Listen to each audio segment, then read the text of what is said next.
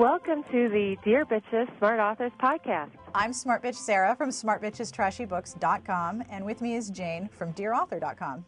We're going to start off today by talking about the economy, because what else would romance readers be thinking about at this moment? As we record this, it is a dark and dismal economy. The stock market is more down than the villain's Magnus Wiener, and no one is really buying anything. I heard an advertisement on the radio that Saks Fifth Avenue has discounted all of their furs 80%, because not only do we not want to wear fur, we don't want to buy it either. But in other places, I think the romance market is actually going to thrive, or at least sustain itself admirably.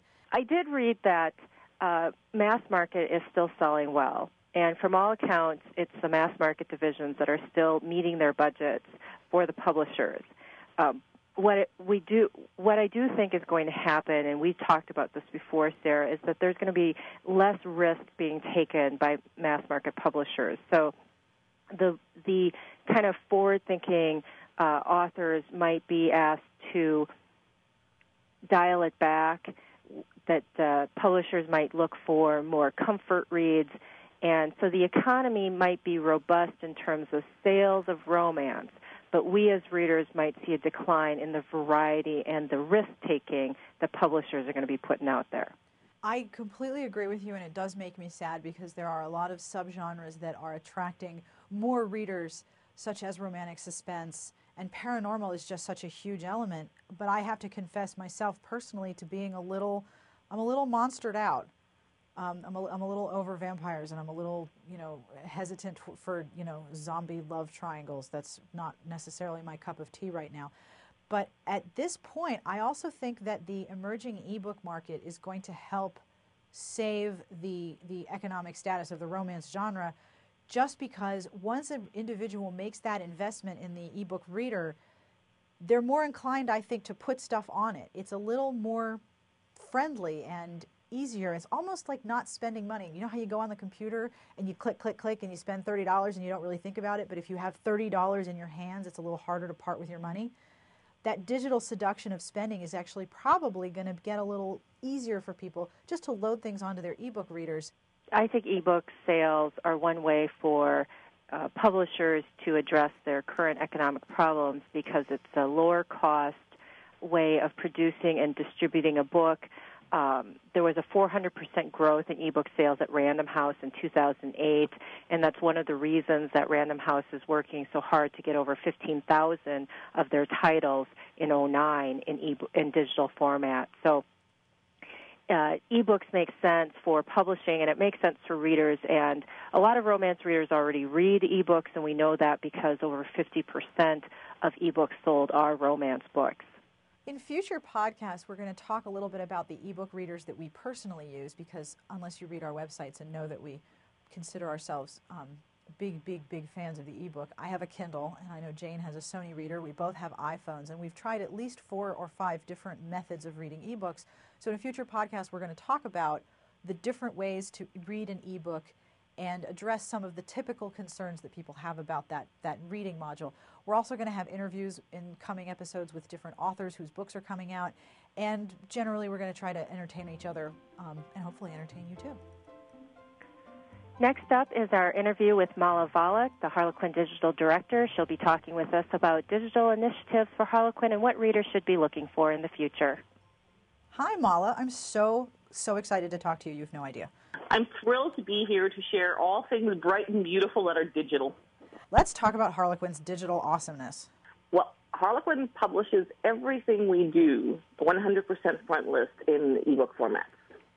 Would you like me to genuflect and sing your praises now, or should I do that later? Because I have to say, it's interesting that Harlequin often is the one that's the most beat up in the media, because I don't know why people say Harlequin bodice rippers, because that's just so dumb, but Harlequin gets it on the chin every time somebody wants to bash romance, and yet here Harlequin is one of the front runners in taking advantage of new technology, and other publishers could learn so much from you. Do you ever want to discuss that with people? We have a moment occasionally, I will have to admit that. However, sometimes, being ignored is also really good. And really, we have to give credit to our readers, because that's the reason we're doing all of this. We went into eBooks perhaps a little bit later than some other publishers. We really went in 2005, mostly because we were looking at saying this looks like an interesting opportunity. The market looks like it might be about ready to have some really good devices to read from. But also a lot of retailers told us that romance was the really big winning category, to everybody's surprise.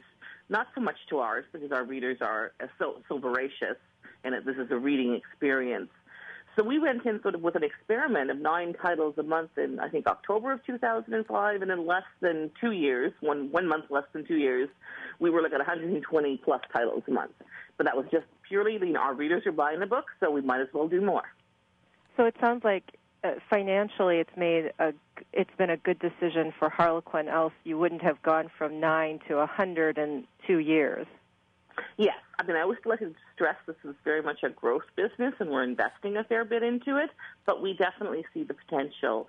And particularly, once again, I think the thing that, we all talk about is romance readers are incredibly avid readers. They're really, really passionate about the books, the characters, the authors. Whether the fact that it's in print on a piece of paper that you can smell, or whether it's digital and you can just get the story right away and read it, doesn't really matter to them. Can you share with us some of the numbers that you've noticed in terms of the growth of the number of downloads? Because I keep seeing these articles as the Kindle has emerged from Amazon and as the Sony keeps releasing these new and improved versions. There's all these navel-gazing columnists saying, oh, the ebook will never replace paper books, and this is never going to really take off, and paper's never really going to go away. And I know a lot of people disagree with that, but I think most of the people who haven't tried ebooks can't conceive of even reading one, but I know that there are a lot of people who do it. What are some of the statistical increases in numbers of downloads that you've noticed over the past few years? Does it double once a year? Does it triple? What are some of the increases in readership that you've noticed for ebooks? Well, it's very much a growth industry right now, so we've been getting double-digit growth, sometimes month over month over month. And every new device that's come in that has been, I think, easier to use, whether it's the Sony Reader, whether it's the Amazon Kindle, has definitely had an effect on the market. But we're still talking a very, very small percentage. It seems to be around 1% of the population has something to do in North America with digital reading, if that.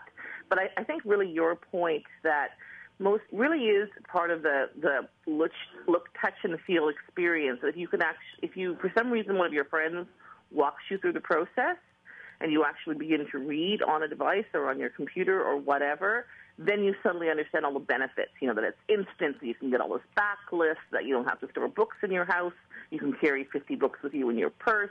All those things then take over, and then you become an advocate. I think we're all the ebook advocates here. I completely agree with you. Once you try it, it's just you can't go back. Jane, what were you going to say? You said that initially that it was retailers that kind of came to you and suggested that Harlequin might be interested because of the consumer response. Yep. But I know you've also indicated that those retailers have been surprised by the number of ebooks purchased by women, specifically romance readers. And what kind of comments have you gotten from these e-tailers or retailers, and how have they responded then to the increase of female readership? Oh, that's a great question.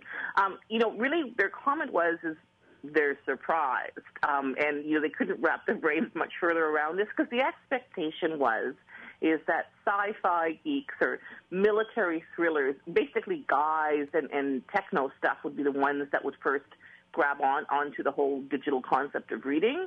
But once we sort of saw what our consumer was doing, that she was participating, of course it made a lot of sense, because she was the most avid reader. Just like in the real marketplace, 40 to 50% of all books sold are, romance. We're probably in a higher percentage right now in the ebook world, simply because we have such a dominant presence. But it's always probably going to be a huge part, because women are such big readers. Now, retailers, I think the ones who have been really smart have spent some more time merchandising and learning how to talk to women with the offers. That probably one of the best offers is more free books or sampling. Merchandising things, for example, if you actually make Harlequin a category in your store, you do better. just in the physical world, we have Harlequin sections within romance, so do they. Do they spend enough time, I think, educating everybody as to how do you use a device and how do you download? No, I don't think anyone does that, and that's one of the things that we're going to be taking on at Harlequin next year. What's one thing that you wish that retailers would do in increasing readership? Or maybe conversely, what do you think that Harlequin should be doing, or publishers in general? I really think, it was sort of what I was referring to in my last point a little bit, is the whole point of educating consumers about how easy it is to find digital books, read digital books, and download them onto devices. And even, that your phone will often work for this. If you walk into most mobile stores, the person selling you your cell phone, has no idea that you can do this. So I think there's a lot as publishers or retailers that we could just do to help consumers. At Harlequin, we're planning just to create a whole bunch of videos to sort of show, like, this is how you do it this is how you download it onto the iPhone, this is how you download it here, here are your options, and here are some of the most common problems you will come across. We all need that 12-year-old in our home to teach us about technology, because we're women and we don't really care how it works, we just want it to work. So we basically, we just need to give everyone a 12-year-old. That's brilliant.